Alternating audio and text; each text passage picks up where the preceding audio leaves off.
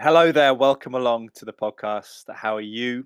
Glimmer of light at the end of the tunnel. And I say this as a spring sun pouring in through the Velux window in my spare room onto my face with the UK announcement that we are going to come out of lockdown, or at least England has announced its plans. The Prime Minister Boris Johnson, I believe Wales, Scotland, Northern Ireland will follow suit. But yeah, nice to have a time frame. For a lot of people, I understand the rationale that maybe it should be sooner. For other people who are still beset by anxiety over health and a lot of the fear and concern that's been around, I completely understand why they want it to be slower. But as the Boris Johnson, the Prime Minister, said, I think there's equal arguments on both sides and no right exact answer, but there is a plan to come out by the summer, June the 21st, just after my 40th birthday. May have to delay my celebrations for that, but it's good news. And I hope you're well. I hope you're buoyed by that news as well if you're in the UK, and I hope restrictions are easing elsewhere around the world. Some fascinating stuff about Florida, which you can look up. Their comparison with California, really positive despite no second lockdown in terms of coronavirus cases and hospital admissions and stuff. So that was really interesting.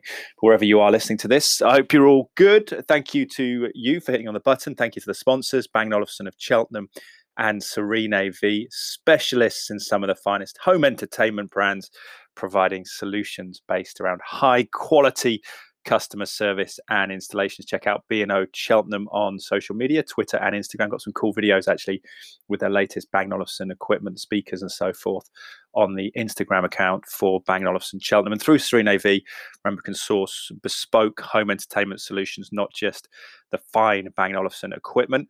As for the association with Cytoplan, I really appreciate that as well. Food-based supplement company that we've been using as a family for 20 years. Immune Complete 2 is my go-to at the moment, along with fish oil, which contains the vital, it seems, vitamin D3 for health and immunity over the winter in the Northern Hemisphere where light is scarce, daylight. We'll talk about that in the podcast actually a little bit with James Gemmell's had a second baby through this period and found it very just attritional, I think, over the winter months in the UK, where it's dark at 4 o'clock in the afternoon and light not long before 9 a.m.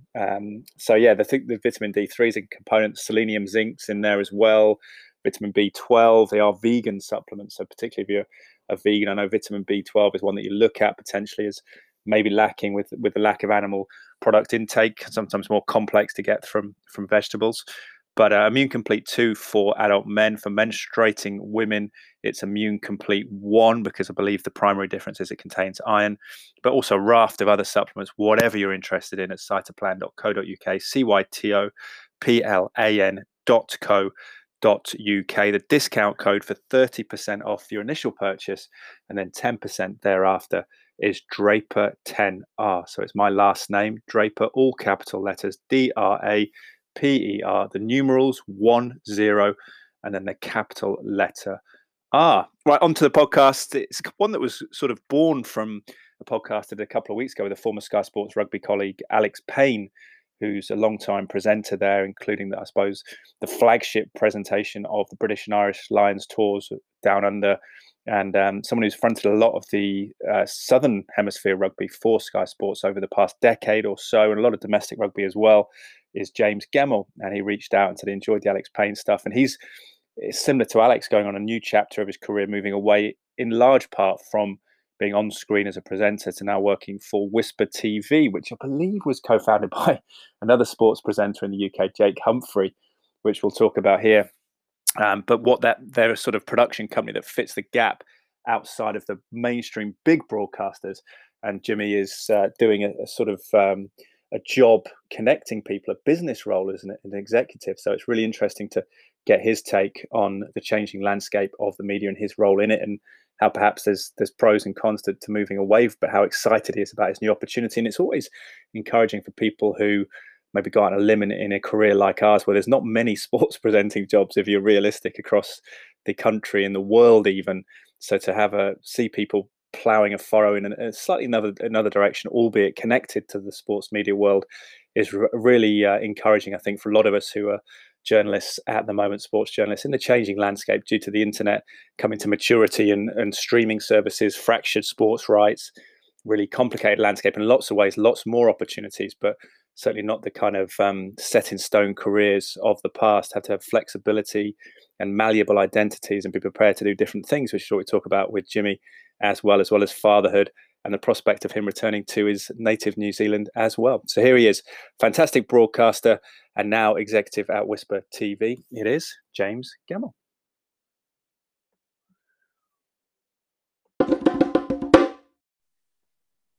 James, Jimmy Gemmell, we're just talking about nicknames and formal names, but you're very much James Gemmell on here with your lovely trucker hat, which I'm sorry to say we won't see on the podcast. I need to get a video on for that. I love it. But welcome to the podcast. How are you, mate? I'm really good, thank you, Ed. Trucker cap, if for those that can't see it, and we're not recording video, Joe's Garage, which is my favorite coffee shop in the world. It's in Queenstown, just down near the lake in Queenstown in New Zealand.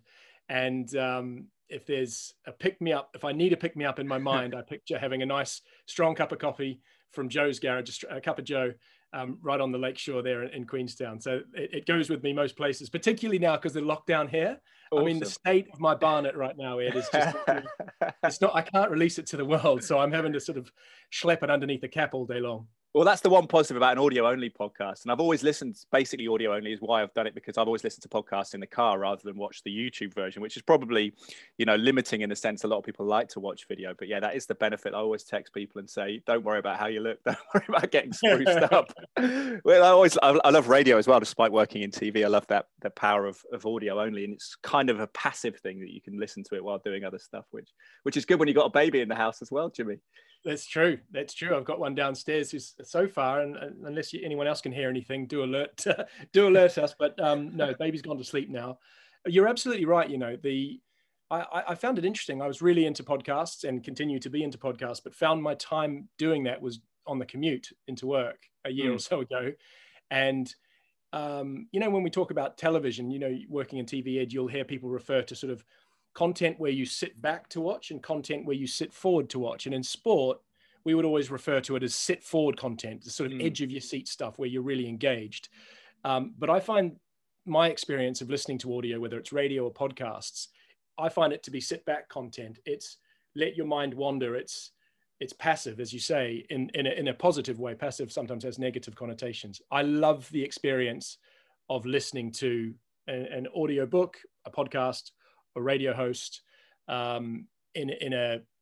It reminds me and makes me think of a relaxing, mindful time. So yeah. I'm all on for that, mate.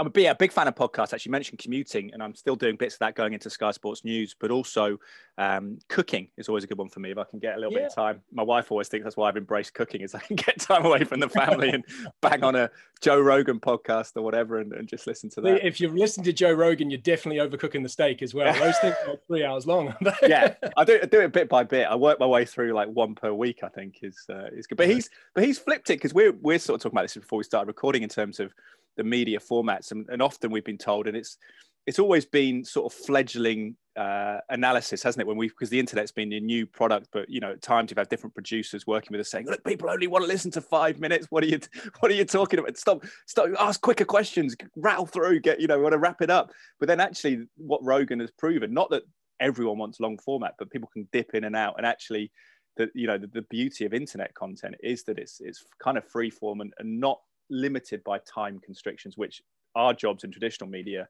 that's basically what you're doing is trying to dance within a very strict temporal time play. Yeah, I've been thinking a little bit about that, and that's where I think maybe traditional media, broadcast media, Sky Sports, in the example that you and I share, is caught a little bit betwixt and between. It's just trying to find its way through, and it's looking at certain audiences, and it's considering an aging demographic of people who might be traditional Sky Sports subscribers and turning their heads and thinking, gosh, we really need to start to appeal to the younger audience. And then maybe some of the data and the metrics suggesting that the younger audience have this shorter attention span, and they're more in, they like the snacking content or whatever they call it. And so we become slaves to a completely different, much younger master, if you like. And everything therefore becomes about the bite size, where it sits and how it sits on social media. And I think that does a disservice to young people generally, to the people that they're supposedly appealing to, but also, a whole swathe of everybody else. And the realization that maybe this past year has given us all that, with a little bit more time on our hands, given the chance to just sit back again and listen or engage or watch something of greater length or maybe greater depth, there's real benefit to that, and there's real enjoyment in that. And yeah, I think Joe Rogan was the first of many now to have tapped into that, and we're all the richer for it, those of us that have the time or inclination to listen or watch at greater depth, because sometimes that short stuff it's compromised because of its duration, and you and I know what that's like on screen for Sky Sports. And the ability to tell proper stories, proper human stories, takes time. And I really do appreciate the longer form storytelling narrative, whether it's audio or vision. It's an important part of the learning experience, I think. Yeah, and I've always felt that you don't necessarily, if someone listens to 20 minutes and zones out and cuts out of it, doesn't necessarily, it's not an indictment of what you should do, and you shouldn't, want everyone necessarily to finish from start to finish. People can pick and choose what they want, and some people may take half an hour of Joe Rogan's podcast, other people may sit for the 3.5 hours. And yeah, it's interesting. The audio is, had a lot of sort of romance with me personally. I remember listening to, I think I was 7, Tyson Bruno 1, and there's a documentary actually on Sky at the moment, and that was back in my dad's car. I'd always thought it was 5 Live Radio, but I think it was preceded 5 Live Radio, the BBC sports station. It was actually, I think, BBC 2, it must have been. But I remember listening to that, and that turned me on to sport on the radio and podcasts, and then not podcasts, but just audio entertainment. And then obviously through that, listen to 5 Live still now. And I think often podcasts can be the best of radio in a sense, without the junctions. And at the moment, it's quite nice to escape some of the news every hour, having the news blaring down your throat about what's going on in the world, which is beyond your control, and it can sometimes be a little bit anxiety inducing. So I think podcasts are kind of in a way you can learn as well, in a focused way, which you're not interrupted by a travel bulletin or whatever it may be. So yeah, it's great. But what about you? Because you're adapting in the new media landscape pretty quick. You left Sky Sports, but you got a job. That's fantastic. You must be pretty chuffed, especially at the moment with what's going on, that you got that so quickly. I am, Ed. Yeah, it all happened fairly quickly. I'm like many people, my career, my path, my journey was impacted. I don't think directly by COVID, but I think perhaps it was the speed at which the transition took place certainly increased because of COVID last year. So I'm no longer with Sky Sports, as they kind of reframe the way they produce their coverage of rugby union in particular, which is my kind of area of specialty. But I think, this is the first of a few different changes they may make in the years to come. It makes a good deal of sense in the competitive, congested landscape of sports broadcasting, when you can't perhaps expect to have the rights to all the sporting events you may want as a broadcaster. Whereas 10 or 15 years ago, when I first came over to the UK from New Zealand, Sky had all of that, so they could justify having an in-house production team, which they could, serve as full-time employees, and all of the bits and pieces that came with that. Now we live in a world where there's a lot more competition. Streaming platforms have emerged. Rights deals have been broken up and shortened. So what you find yourself, no matter who you are, even a major broadcaster like Sky, not having the lion's share, it's more a case of picking up what you can. And therefore you have sort of a business inefficiency in keeping an in-house team full-time. So anyway, myself and my colleagues were victims, if you like, of that changing landscape. Although I tend not to see it that way. I think this is about, like in many industries, this is about embracing the change of technology, embracing the change of competition. And my path has now shifted me across to the independent production space, which is exactly where I'd hoped I would go in time. And it's exactly where I wanted to go, although this happened a little quicker than I thought. So I'm now working with an independent production company called Whisper, who have been a growing company in this space for some time now, and basically providing the service that the likes of Sky are doing away with, or BT or ITV or BBC. Most of the major broadcasters now outsource their production specialty and their production services. So what it does is potentially allows me to do exactly what I was doing, but also opens up a whole new world. Independent production companies don't just work for broadcasters. They also work directly with brands, with sports teams, with athletes. They can be much more independent in the social media and digital space. So I think they're better placed to answer the calls of the 21st century in the world of content creation and distribution. So it's a really exciting time. And my role is going to be focused on Whisper's growth in Australasia. So they've pitched up and won some work down in New Zealand. So in time, probably not for another 6 months or so, I'll move with my family back home for me. For how long, we don't know, but it's exciting to be part of new growth and taking a new chapter to the industry in New Zealand. It's a bit smaller, so there isn't quite the same competition down there, and we hope to kind of bring some opportunities down there. So yeah, it's really exciting, Ed. Well, congratulations. That is awesome. Is your wife Kiwi, or is she your partner? Born and bred in Southwest London. So I'm really grateful to her. I mean, we are parents of 2 little boys. Yeah. Teddy's 2.5, and Toby is just coming up 5 months. So for any parents out there, particularly parents of young kids, you'll appreciate that it's the job's one thing, the move during a global pandemic, the flight, 24 hours, and then currently 2 weeks in quarantine in a hotel room with a toddler and who will be a crawling baby at that point. That's kind of occupying our mind more than anything at the moment. And Olivia, my wife, is the hero in this whole Shakespearean saga, if you like. I'm following an opportunity, and she's allowing me to do that by supporting me. And that's what it takes, I guess. And, you know, we both know that life in New Zealand is wonderful particularly for young families. So we're excited about that once we get established, but it is a big change. And we've kind of chosen to just embrace that and say, hey, this is one of life's unexpected adventures. And I think we've all been confronted with those in time.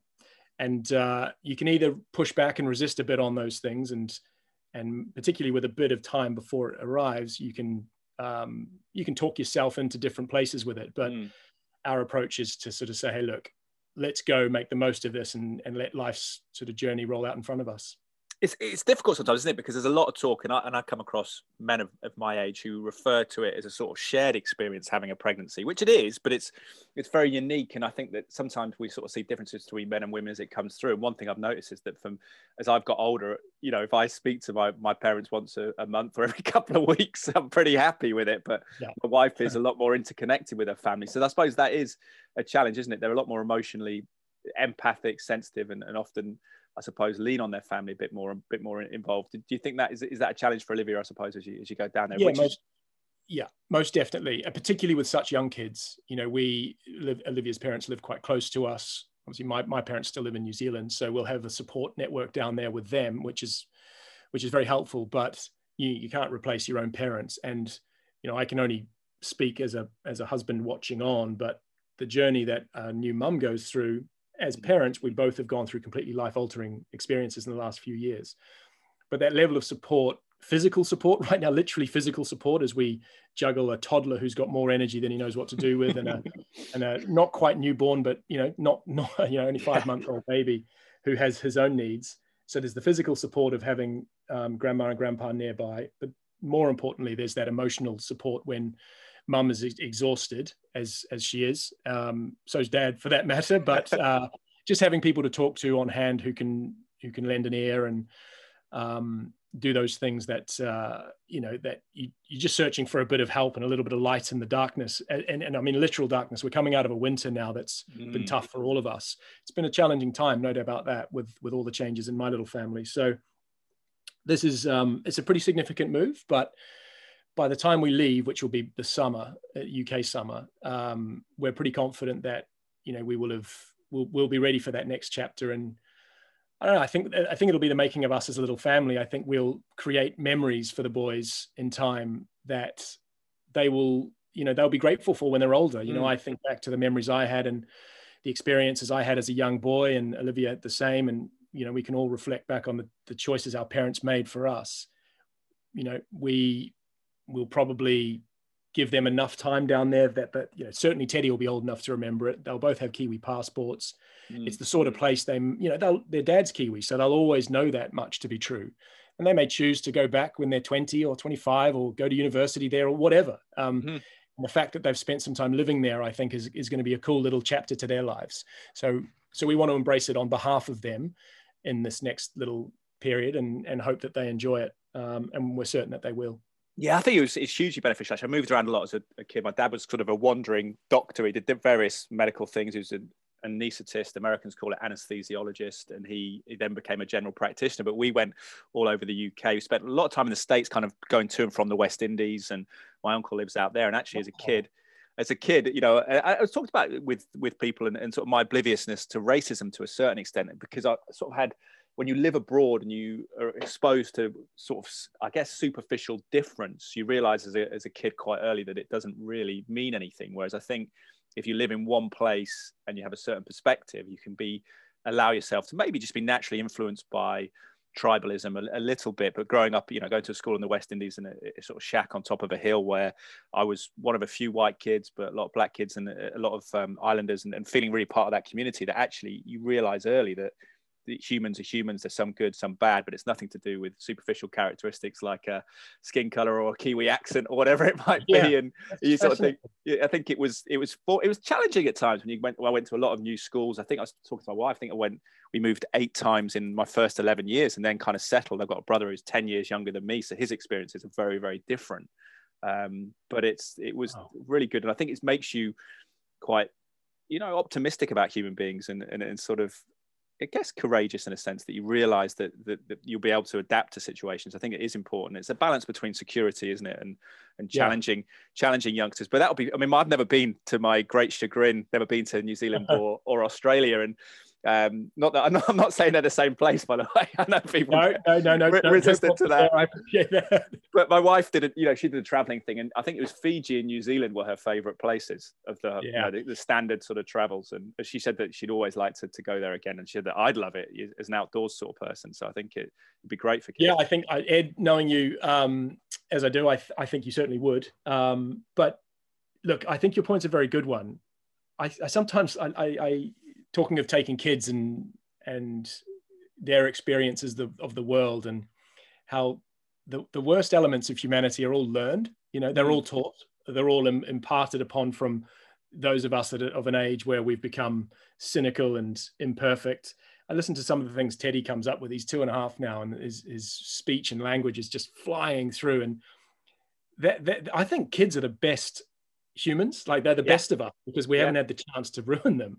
And I mean that sort of in the best possible way. Of course, life experiences shape us all, but they haven't had that chance to become cynical, or the innocence is the most beautiful thing in the world. And so we feel a real sense, and I think parents generally would do this, but Olivia and I feel a real sense of obligation in this period of their lives, particularly when they're really young. And this has had our decision to move and accept this role and go there is part to do with this. They are going to follow us, and their experiences are going to be driven by us. And so how we choose to embrace this experience, just in the same way your parents chose to take you and your family around the world, that shaped you. And that's a big responsibility as parents, to make the best out of these kids and give them the best opportunities. So we thought long and hard about that, and had the role, say, been in America, at this particular moment in America's history, I think we would have thought maybe a little harder about it. Which, I love America. I've got friends that live there, and I would love to live there actually one day if life ever took me there and spend more time there. But right at this moment in time, I'm not sure it's somewhere I want to live or would want my kids to be brought up at this point in time. New Zealand, in this moment in time, is a bit of a beacon of light for liberal attitudes, open-mindedness, and freedom of thought and speech, and all of those sorts of things. And the fact that I'm a Kiwi actually didn't play a huge amount into it. The role could have sort of been anywhere, but we think this is a good place to expose the kids as they grow up to different ways of life, different culture, different backgrounds of other people, and that plays a big part into how we want to embrace the challenge. Is it a different climate there? You go back to Auckland, is that where you grew up? Yeah, Auckland. So, to be honest with you, Ed, it's as far away on the planet as you can get.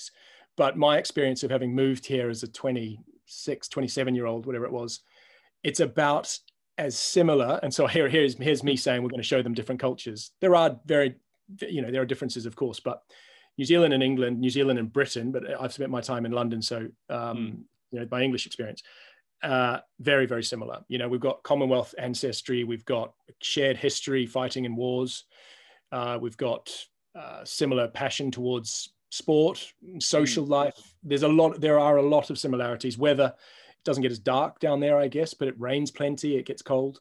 So the change is not going to be too shocking, I guess.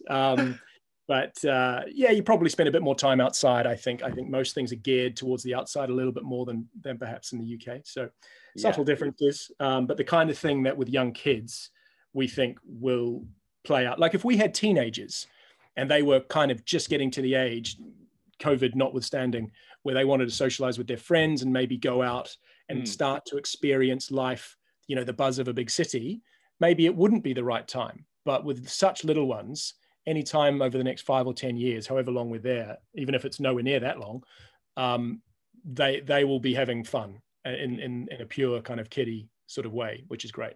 Yeah, that pure thing is really interesting. You picking up on what you said there, because when you try and explain racism to a little kid, as I did to a 5-year-old last year, my daughter, because she had no conscious aspect of it, and then just looked at me in this completely confused fashion, as if skin color would ever denote anything about someone's qualities as an individual, and how adults have managed to create that picture. And again, nationalism as well, rivalries, sexism, ageism, whatever the isms are, it's sort of founded in these weird generalizations about people that kids don't see. They take people as they find them as individuals, which I think is what we're all trying to move towards. Isn't that lovely? Isn't that just the best thing in the world? Yeah, it's fantastic, and I think it shows how adults can be so clunky. And at the moment, we see it, the polarization, the lack of nuance in the conversations around COVID. People are either binary COVID-19 deniers or they're lockdown forever people. There's not much of a nuanced conversation about how we can pick and choose our approach to be sort of more targeted about doing the best for this virus. It seems to be that way anyway. You can't say there's not much conversation in the middle, which again is why people like podcasts, I think, because there's more time to elaborate the texture of conversations. But it's interesting about New Zealand, because it always fascinates me, having spent some time in the United States. I did my master's in journalism out there, a lot of American friends, is the cultural aspect of sport. And I think football or soccer, as you perhaps would know it in New Zealand and people would know it in America and Australia, is probably the one defined world sport. You could argue basketball's pretty close to that as well. Yeah. But in terms, I know we have, of course, a rugby union World Cup, and I played rugby at school,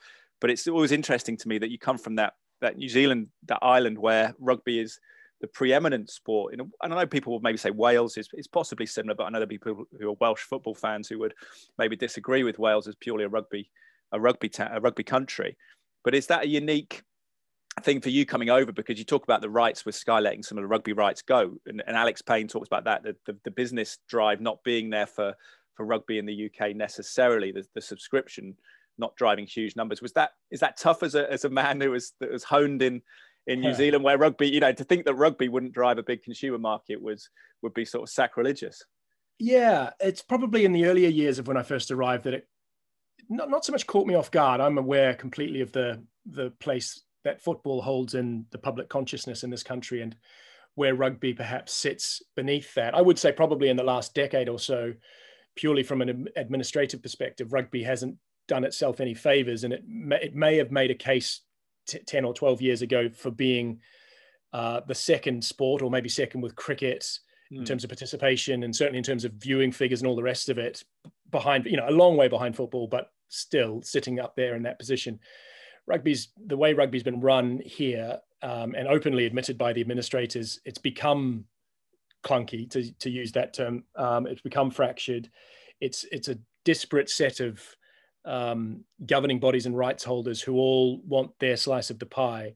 And what that's done is it's broken up the audience, it's broken up the broadcasters, and that's made it a harder sell for the likes of a Sky to say, well, we'll chase buying those rights or those rights or those rights. Whereas if it was a more unified presentation, you could find an audience more easily, you could grow the game more clearly with whoever broadcast, ITV, BBC. We look at the numbers at the moment, Six Nations. Yes, people are sort of homebound, but we're tapping on 10 million people watching free-to-air rugby union coverage. The passion is there in this country. It's just not broadly being presented in the right way to the broadcasters from the governing bodies. And I think that's where a lot of work is taking place. There's a wide agreement that it hasn't been managed particularly well. And COVID, I think, might fast forward some of the challenges it's faced. But to go back to your original point, yes, it does strike me, or it has struck me as odd that you could have, an amazing international 80,000 people at Twickenham. And then you could go to Richmond afterwards and you'll definitely know that there was a rugby game on. But if you carried on the train line into central London, by the time you hit Waterloo, any thought you might see the odd jersey hopping off the train, but you're living in one of the world's great global metropolises. And the fact that there was a game 6 miles down the road fades into insignificance. It's just one of many big things that were probably happening that day in London. So you go to Cardiff and you know about it a little bit more. So it's more accepting that it's got its place in society here. less so broad, in the broad sense. Whereas in New Zealand, if there's a game on, it's the front page, it's the back page, it's all weekend long. A big game anyway, a big All Blacks game. So it's a difference for sure. Yeah, it's interesting. What was the evolution of that? It's not a sports history podcast per se, but it fascinates me because rugby and football come from the same origins, of course, in terms of public school games in the UK, which is private schools. That's a confusing term, but it was then, they delineated them, I think, 1860s, 1870 for rugby, wasn't it? In terms of the rules initially, where they separated into game you could handle the ball, a game you couldn't. And then things like Aussie rules football, American football sprung from that same kind of font. We see these different games and how they've originated, but why was rugby in New Zealand? Because you're a son of an All Black, so you know all about the attraction and the romance of the sport there. Do you know what happened in the history that made rugby preeminent? Yeah, I mean, it's a fascinating question, and it's one that's sort of been looked into in some detail. And myself and a colleague of mine a few years ago, ahead of the British and Irish Lions tour of New Zealand 4 years ago now, we did a documentary for Sky, which looked into some of this and then into the modern day outcome of it. But essentially, when you go back in time, this is about nation building. It's about identity. And you're a small country on the far corner of the globe in the late 19th century, early 20th century, so sort of 1890s to 1910s. And you are an offshoot of an empire on the other side of the world. You have been populated by British and Irish expats, if you like, people being sent down there to run farms. There was the traditional Māori population that already existed. There was sort of an alliance. There was a peace that had been found. I don't know, there's certainly a discussion for another day how that peace was found, but they lived harmoniously enough by this point in New Zealand's history, at least. And so you're creating a country from nothing. And when you're doing that and you're trying to break away, and these maybe Scottish or Irish settlers, Gemmell Scottish, is it? Gemmell Scottish. I mean, my middle name's Donald, and my brother's name is Fraser McLeod Gemmell, and my dad's name is Bruce McLeod Gemmell. I mean, the Scottish strain runs strong in New Zealand, so too the Irish. As I know it, those are the two Celtic nations with the biggest presence. So you've got a really strong sense of your British, your Irish, your Scottish, your Welsh, your English background, but in that moment in time, you're forging a new nation. Now, we can't conceive of that, even only just over 100 years later. And so you're looking, and this is one of the historians told us in the place that rugby holds, you're looking for something that sets you apart, that makes you a New Zealander or makes New Zealand feel like a distinct entity from the empire. And it just so happened that the combination of the type of people who chose to move to New Zealand, these Scottish or Irish or English or Welsh settlers, they were hardy people. They were resourceful. They were farmers by and large. They were outdoorsy. The very fact that they were willing to jump on a boat for 6 months and say goodbye to their homeland and their families forever. You couldn't jump on the Thursday afternoon flight back via Singapore, right? Risk takers, yeah. They were going to create a new life. And that in them, they believed that was something that made them outdoorsy, open-minded to new challenges and willing to try something new. And then you combine that by this point in New Zealand's history with some of the physical attributes of the Māori people whose life was on the land. And you have some pretty good physical specimens as a very base starting point. And rugby union as a sport was just growing, and it had been brought from the UK to be taught out there as a means of spreading the word of God, as I understand it. That was a big part of its spread in the Pacific Islands as well. Because muscular Christianity was it called? Yeah, I think so. Yeah, and so there's a few different things plugging into this, but ultimately what we find is they managed to gather these young men who were off the land, who were all physically tough, and they'd learnt the skills of this new game, rugby football, and they brought it back to the UK. And the defining moment is a tour of the British and Irish Isles in 1905. And this team became known. It was on this tour that they first got called the All Blacks. And they became known as the Invincibles, the Invincible All Blacks. I think they may have lost, so it's not, technically it's not a perfect description. They lost to Wales, I think. But they won something like 54 games out of 55, something staggering. They came for 9 months, as you would. And it was in that moment in time that the British Empire looked upon New Zealand for the first time as a distinct entity, saying, who on earth are these guys? And they have just come and taken the game that we created and invented and sent out to them to help spread the empire, to spread the message of Christianity. They've come back and they have absolutely walked through us and our best provincial teams. England got done, Scotland got beaten. And then in terms of New Zealand's identity, they returned as heroes. They returned as a marker upon which New Zealand could say, and New Zealanders could say, this is us. This sets us apart. And then not long after that, we had the First World War, where New Zealand fought for king and country, and again served up many of her young men to fight and die for Britain, and willingly as a very close ally. But at that point, just like in many other countries' histories, war has been a defining moment in shaping that country's identity. So they say the two things that really shaped New Zealand's sense of itself are rugby and war. And obviously war came again 2 decades later, but rugby has been ever present every year since sort of the 1900s, the very early 1900s. And it has gone on, as we now know, of course, the All Black tradition is one of incredible success. So there's your starting point, and then success builds upon that. And it kind of just breeds more and more of a sense of deep national identity and pride around what the men in the black jersey have achieved over a very long period of time now. And now you've got it to the point where we live in a very different modern New Zealand, or New Zealanders do. Immigration has changed the demographics. We're impacted by Western culture from the United States, from Europe, from the UK, but also from Asia. Very different looking New Zealand. And so rugby's place as this sort of central marker for New Zealand and New Zealanders is being challenged a little bit. It'll never lose its place in our history, but it is being challenged a little bit in the modern day. But it holds, particularly for my parents' generation and anyone, probably, to be honest with you, Ed, my generation included, you know, when the All Blacks play and the All Blacks win, it's way more than just a game of sport. And that's because of our history. We should ask you quickly on that note about Dan Carter retiring at the weekend. I know it's not, again, a rugby podcast, but where does he stand in the pantheon of All Black greats? Amongst the greats, amongst the absolute greats, and in a position that, you know, the Welsh rugby fans always talk about the great tens that Wales have produced over the year, the great out halves or fly halves or first fives, as New Zealanders call it. That's almost within a rugby team. That's the position where the Welsh Wizards have played, and they were influential in the great Welsh teams of the 60s and 70s.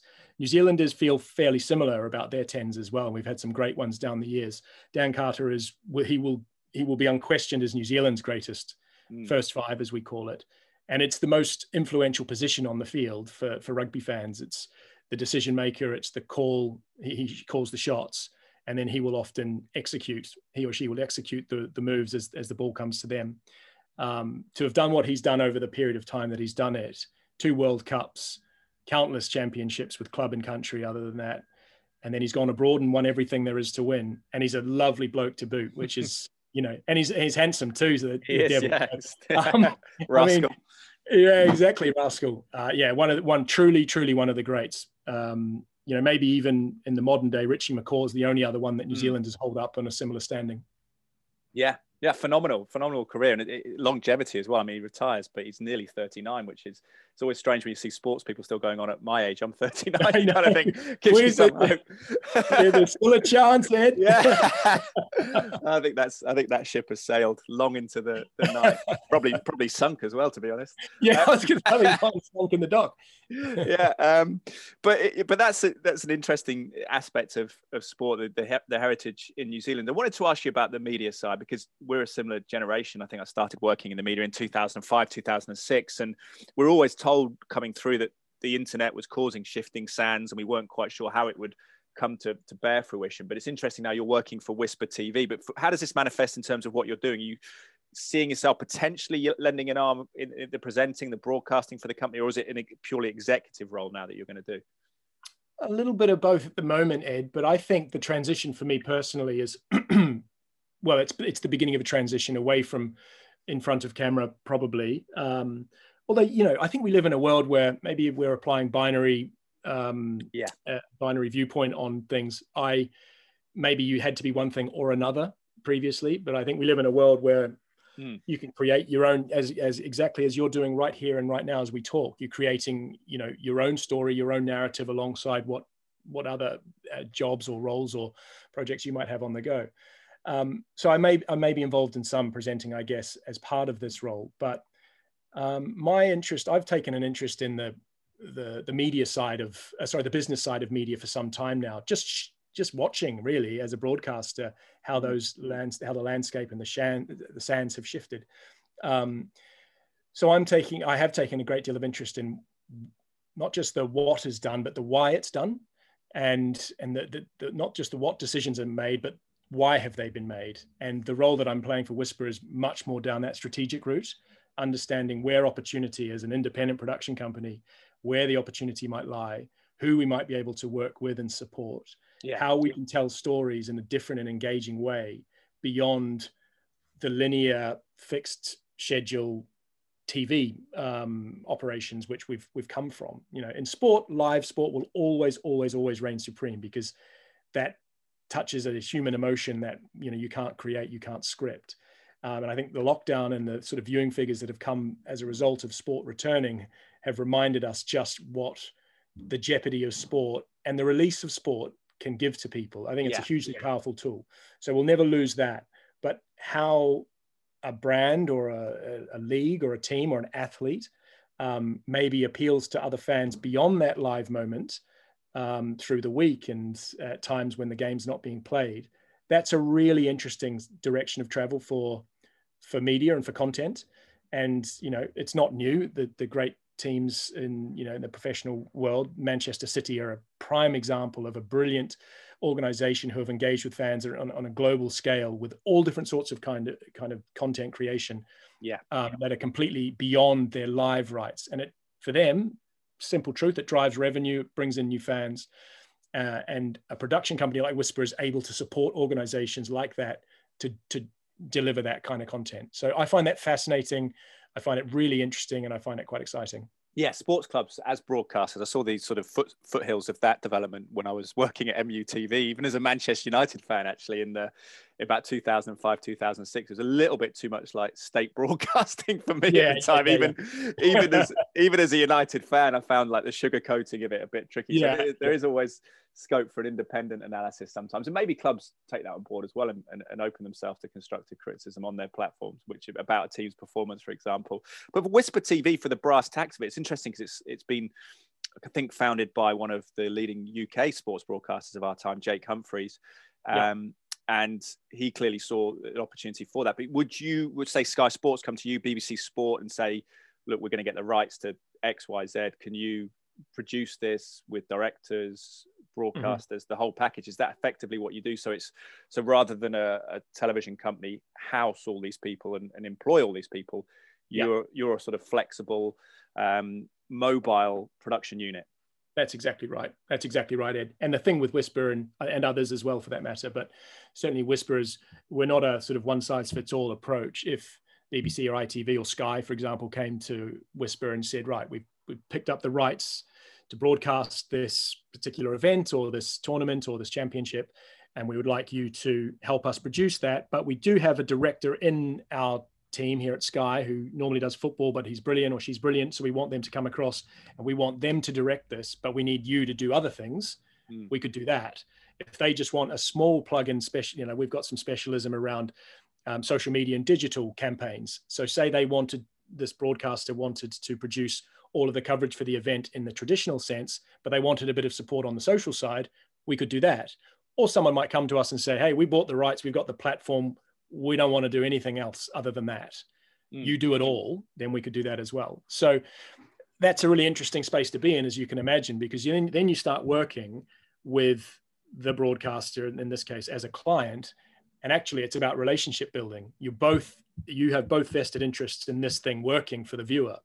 So whilst the buck will stop with the broadcaster, they're the ones who have bought the rights. Ultimately, you're producing it for them. So then you're starting to get into a really interesting space around how, we bring production expertise, but we have certain, KPIs, if you like, with the broadcaster. So there's a lot of different pieces that fit into this jigsaw puzzle. It's a little bit more layered than perhaps having worked inside the broadcaster, where We just got told, right, guys, you've got the rights to screen the Six Nations, for example. Just go on and do it. Yeah. This is a little bit more layered. And in there, I think there is a lot of interest for me. And I can sort of see it, the age and stage I'm at, being kind of the opening of a second chapter of my career, really. And that's invigorating and exciting. And, you know, people talk about there being a kind of a cap maybe on some people's broadcasting careers in terms of timeline on camera. And I'm not saying that that was anything to do with my shift, but I was aware of that, and I kind of wanted to own that storyline for myself rather than hold on longer than perhaps I should have, and find myself 5 or 10 years further down the track needing to leave, or maybe being asked to leave politely, and thinking, gosh, I think I might have gone too far, and now I don't have enough of my career left to reinvigorate with a different way of doing things. I feel right in the sweet spot of being energized to do something new. Yeah, I think we're all cognizant of that as broadcasters, and that's what was really interesting, encouraging, speaking to you. And you kindly reached out after the podcast I did a couple of weeks ago with your former colleague, of course, co-presenter Alex Payne at Sky Sports Rugby, and how he's evolved into business as well, while still doing the good, the bad, and the rugby podcast, which has been fantastically successful. But that is encouraging for all of us, because it often in the broadcasting media landscape, as a presenter, reporter, whatever your role may be, you feel like you're sort of hopping from stepping stone to one stepping stone, and eventually you are worried that you get stranded on one and there's nowhere else to go. So I think that's encouraging that you've done that. And I suppose it's about evolving. Life changes, and accepting that, and maybe accepting that your dream job, and this isn't always your dream job, because life can change gradually, but then you become a parent and you feel like you've been hurled over a waterfall. So it's like you've gone down the rapids and taken the wrong trip, and suddenly you're like, you know, everything's up in the air, and you have to be open to new things. How appealing is that, a sort of more regularized job, I suppose, in a sense? Yeah, I have to admit, I'm 6 weeks into it now, and having my weekends back is odd. I reckon I could count on probably both my hands the number of weekends I've had off, certainly in a rugby season in the last decade, 12 years. You know what it's like. You give up your nights, you give up your mornings, you travel on the weekends, and it's the price you're willing to pay for, you know, following your dream and having I just had the best time, and I've made so many good friends. And it's partly that I can leave safe in the knowledge that I gave it a good crack, and it was a great fun, and sometimes it's time for a change anyway. So I'm excited by the prospect of some routine, I guess, with kids and all the rest of it, and being able to offer regular support, difficult times of the day and night for Olivia. But, you know, the thing I think that I found energizing was it's reframed the way the way I've looked at the evolving landscape of media. Now, for a while there, I kind of hunkered down. I was fearful of what the future might bring, because it threatened to derail the path that I was on at Sky. Because you're hearing all these people saying, oh gosh, things are changing. The way we produce and the way people consume their media is changing. And, you know, Sky or whoever else it might be are going to really look at that. And you can become fearful of that.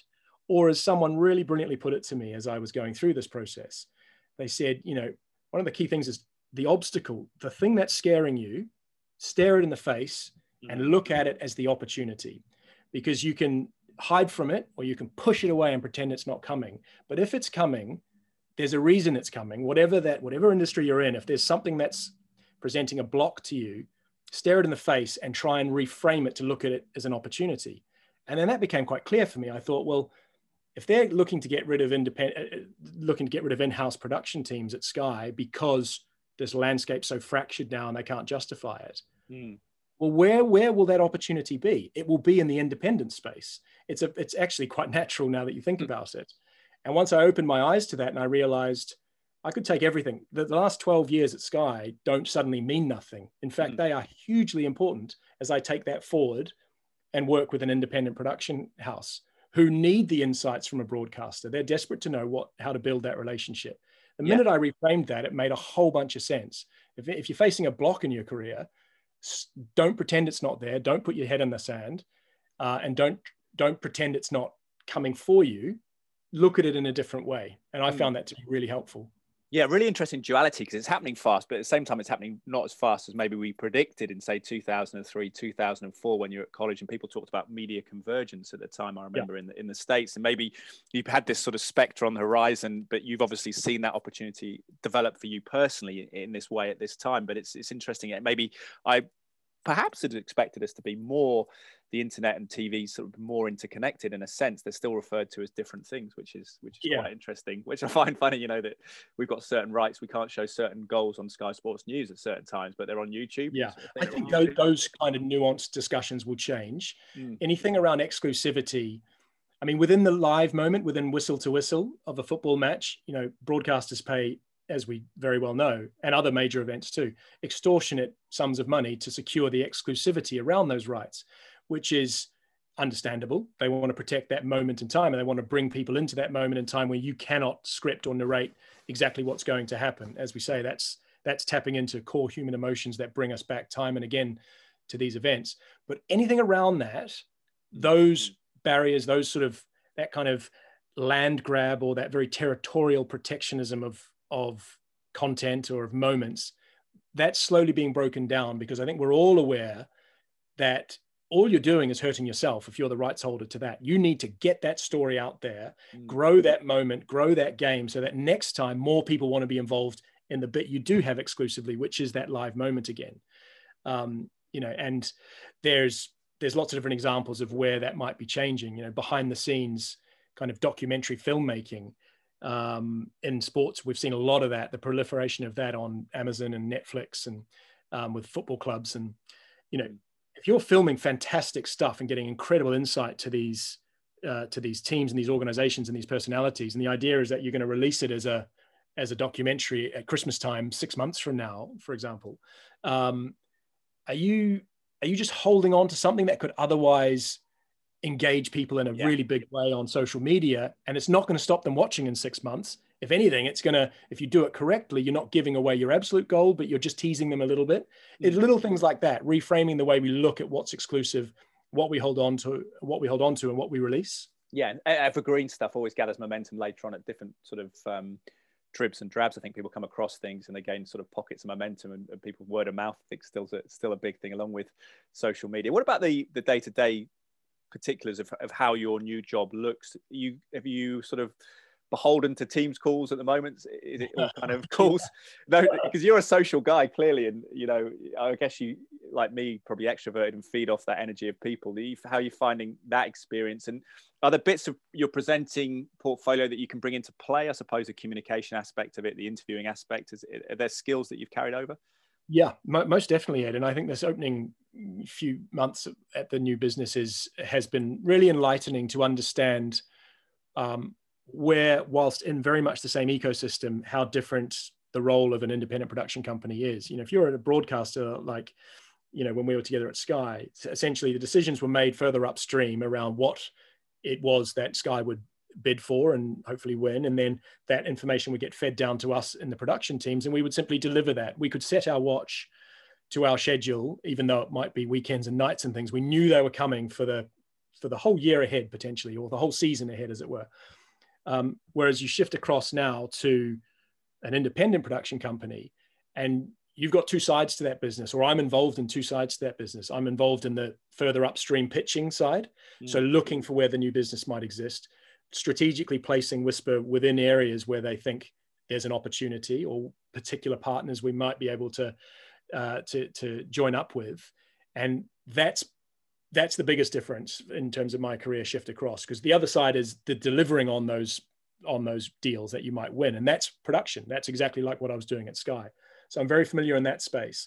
But over on this side, we're building pitch documents. We'll deliver to clients or potential clients. So I guess my presentation skills will come into play there. How's your PowerPoint though? My PowerPoint work needs a lot of work. Oh my God. There's so many that's things. Terrifying to me. That would be terrifying. I mean, my wife, I wasn't really big on, even just on email, Microsoft Office. Sorry, there we go. I've called it the wrong thing. Microsoft Outlook. I was kind of sending invitations to meetings that were to include a a Teams I mean, I was getting it all wrong. People were logging on to my meeting, texting me saying, it's your meeting, mate. Where are you? You're not here. Brilliant. Well, these are the fundamentals of life. That it's a bit like DIY. I've been trying to paint some doors this week. It's like I'm kind of a newborn sort of foal, just struggling around. That other people my friends are also adept at, and things like that. And I'm just sort of like this, like a 19th century person transplanted into the 21st century. That's it. That is it. So I've had to upskill pretty quickly on that front. But yeah, look, at the end of the day, it's what I've learned. It's all about relationships, and that's true, I think, probably almost anywhere in life, but it's very true in this new world that I've stepped into. It's about building the relationships within your own team, understanding what it is we're going for strategically and who works on what and where, but reaching out to clients or pitching for new business. Yes, you've got to be good at delivering it, but ultimately this is a B2B business, a business to business, if you like. So rather than winning rights and broadcasting them to the masses and taking feedback based on viewing figures and things, but ultimately you're only really accountable to yourselves. You are now being paid by a client to produce coverage, content, whatever it might be for them. And that relationship is all important. That is the lifeblood of a business like this. So my role, whilst there may be some production elements to it, it's sort of the overseeing, relationship building, new business ventures kind of area. And that is massively exciting for me. It's further, to use the term again, it's further upstream from where I was in terms of the decision-making process, and it allows me to be more involved in the strategic outlook of a business and where opportunities lie. And I've always found that interesting, and I'm I certainly haven't been disappointed so far. I'm really conscious that time is pressing. You've got two babies at home, but I'm going to just ask you a couple of quick questions. If you've got time, Jimmy, is that okay? Yeah, go for it. It was, first of all, you learn something every day, and I've listened to podcasts the same. I've listened to Gary Vaynerchuk on occasion, and the fact you just explained what B2B actually means is quite good, because I heard that expression and I was like, what's B2B? Well, what's A, what's B? And I was thinking it was sort of like some sort of complex system, but actually it just means business to business, which is good. Yeah, which is kind of embarrassing, but it's good to be enlightened in that way. But what about your ego as a presenter, and perhaps other people's perception of your ego when you change roles? Because I think what I'm aware of is, particularly people of an older generation, the fact that I'm on TV is seen as, they think I'm going to be a millionaire. They think I'm, all this perception. And I think when I stop doing this job, because eventually I think everyone stops doing it, you wonder about how other people receive you, not necessarily what you feel internally, but do you feel there's a sort of friends and family sort of concern that you've lost your luster, or what's the take on it? That's a really interesting point. I think probably friends and family have known, my close mates have known, that the presenting was something I did rather than someone I was. And that was more driven. I mean, I go way back to my earliest entry into TV, and I did a history and politics degree with a view to being a journalist. Writing was always something I was passionate about. Needed a job out of uni. A friend was making a kind of midweek sports show on a terrestrial TV channel in New Zealand. Needed someone to make the tea and log the tapes, and I needed a job, and the two came together. And I realized within about a week, I remember thinking to myself, I was 21, 22 maybe. Oh my goodness, this is brilliant fun. These people are creative. They're ambitious. They get stuff done. We have to work as a team, because we've got this live deadline every Thursday at 8 o'clock in the evening. The show goes out, and we have to be ready for that. And then you have a beer after the show goes out. We've come off air at 9 p.m. And then you wake up Friday morning, and the work for next week starts again. And I thought, oh man, I can dance to this rhythm. This is fun. This is going to be different every week. My ambition was never around the presenting side of things. I was just fascinated by the storytelling. That was sort of my background. One thing led to another, and I ended up going from the tea maker to the researcher to sort of an AP or associate producer. Where you'd go out on shoots. And you're jumping from those sort of pebbles to stones to one to another, aren't you, as well? That's kind of how the careers evolve. In a smaller marketplace like New Zealand, certainly working for a network which didn't have the same resources, it was a great place to learn, because you could sit there and maybe even say, one day I want to be a presenter, but you realize that in the meantime, tea needs to be made, tapes need to be logged. You need to talk to such and such a windsurfer who you're going to do an interview with, or that footballer, or whatever it might be. So you learn the craft in a very broad way. Now, you maybe don't go deep on too much. So I found coming to the UK, I was able to specialize a whole lot more in my chosen field, which by that point was presenting.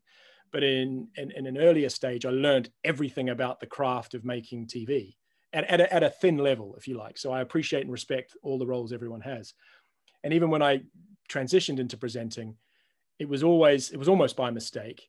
And then I came to the UK and I maintained that interest in the broad production process. So I was always, probably more so than a lot of presenters, I was always in the office Tuesday to Friday ahead of the Saturday show, partly because I'm busy.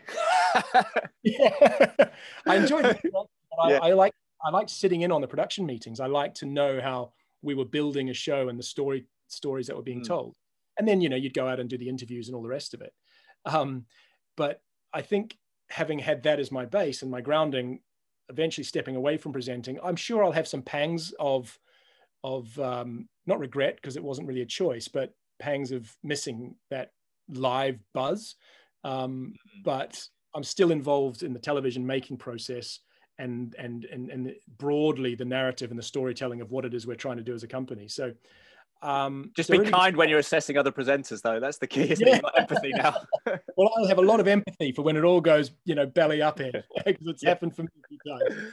I know, but but fascinating. But I think in a way, it sounds like a process that I think we'd be open to, because a lot of us who aren't necessarily driven by the cosmetic or aesthetic of presenting, and more with the substance of, like, say, journalism and storytelling and things like that. Actually, I wanted to be a writer as well. And my first job was in a paper in the States, and then you evolve into you take the work where it comes. And I think in a way that being a parent is quite liberating, because you don't have to think about yourself quite as much as you did before. It changes your perspective, and that's quite nice in a way. And I think maybe moving off screen, not having to worry so much about your hair, you can wear I guess you wouldn't wear your trucker hat for business meetings, but maybe you do. I don't know. I'll probably have a shave as well.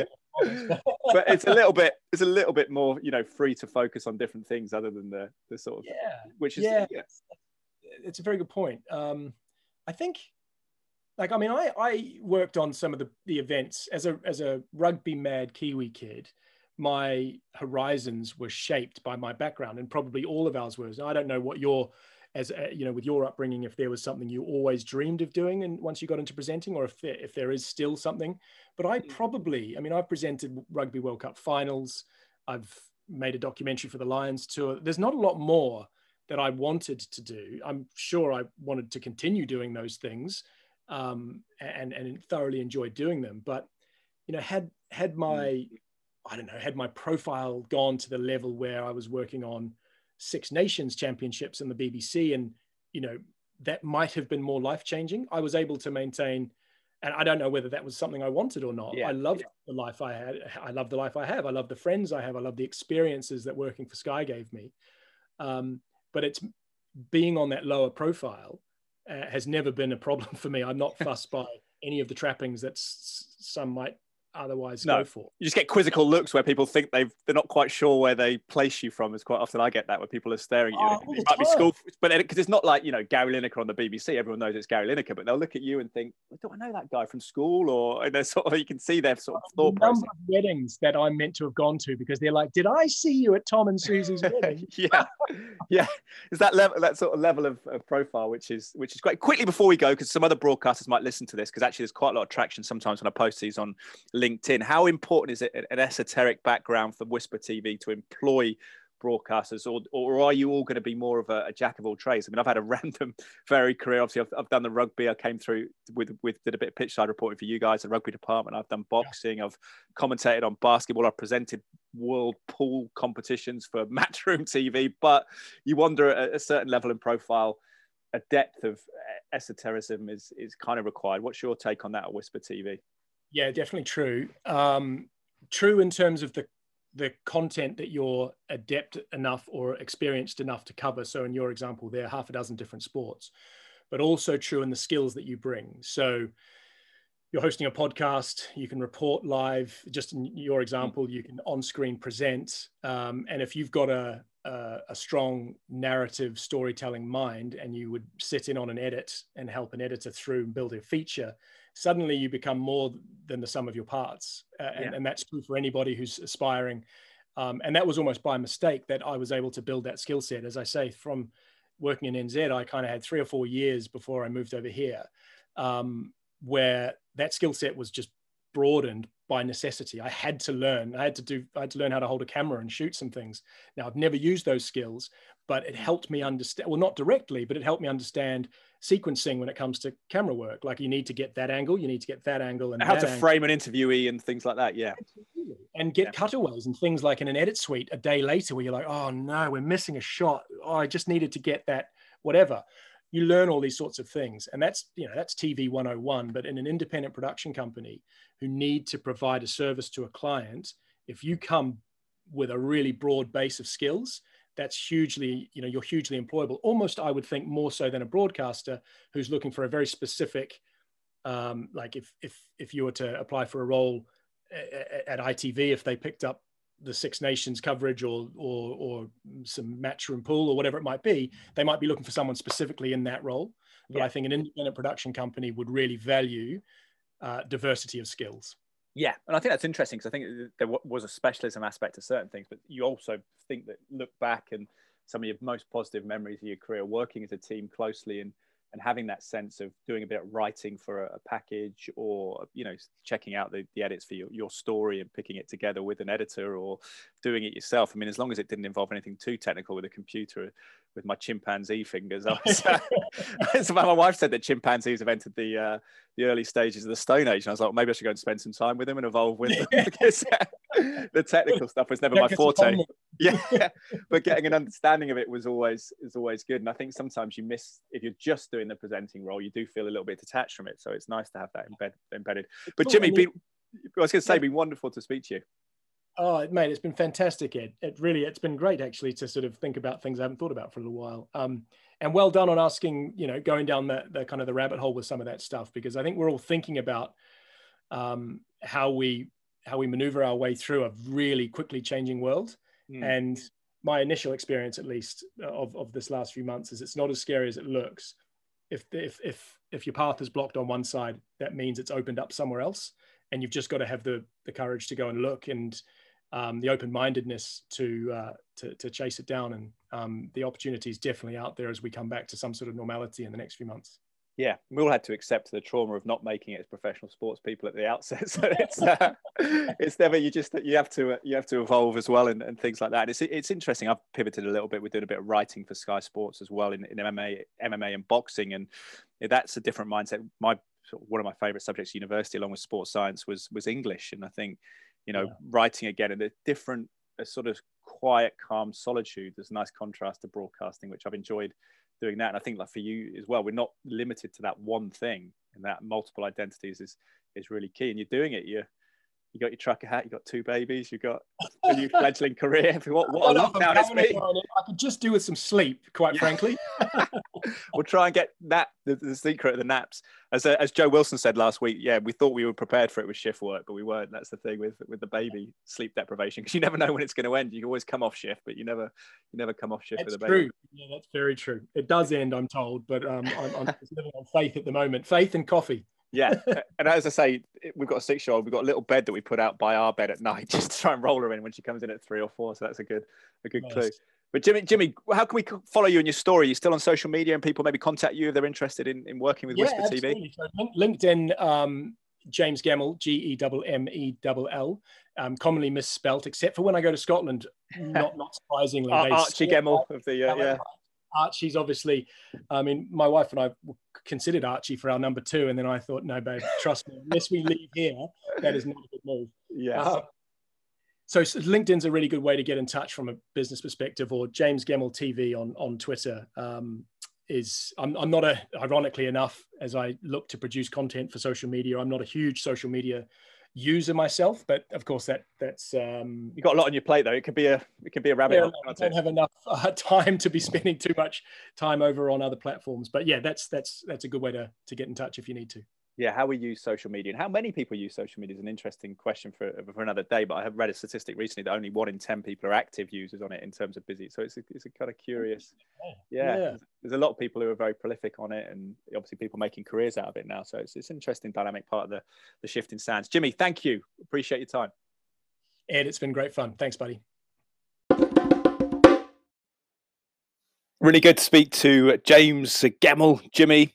previously a long-time presenter at Sky Sports UK, worked across a number of broadcasters as well. Now the executive lead Australasia for Whisper TV, and that sort of evolution of the media landscape is really fascinating, and where companies like Whisper TV fit in, perhaps as these mobile, almost effectively as a team, but a freelance team that swoops in to serve a broadcaster's production rights and things. It's quite interesting how it changes, and as I say, potentially more opportunity for people as the landscape becomes more fragmented, but less obvious perhaps in the old school days, even before Sky Sports where I worked, we had sort of BBC, ITV, very limited output, but now it's it's a little bit unpacking and unpicking, and hopefully that was interesting for you about changing identities, changing careers, and always positive, isn't it? I think when people are able to do that and embrace it with the positivity that Jimmy is there. Thank you to him for his time. Really appreciate that, especially with two babies under 2 or 2 and a bit, and one baby who's 5 months old at home. Really cool. Thank you to him. Thank you to you for listening to it. Thank you to the sponsors, Bang & Olufsen of Cheltenham and Serene AV, specialists in some of the finest home entertainment brands, providing solutions based around high quality customer service and installations. And as the sun continues to pour into the room here, hopefully won't be having to rely too much on supplementation maybe over the next few months in terms of getting vitamin D, but obviously the rest of the trace elements. My father, Dr. Mark Draper, advocates will be taking my supplements from Cytoplan, my Immune Complete. If you would like to order supplements with the family discount, feel free to do so. Head to cytoplan.co.uk, cytoplan.co.uk. The discount code is Draper10R, DRAPER, all capital letters, the numerals 10, and then the capital letter R. Absolutely loving that sun. Quite warm out there. I just took the rubbish out to the bins, and yeah, it was nice and spring in the air. It would feel here in the west of England in Cheltenham this morning.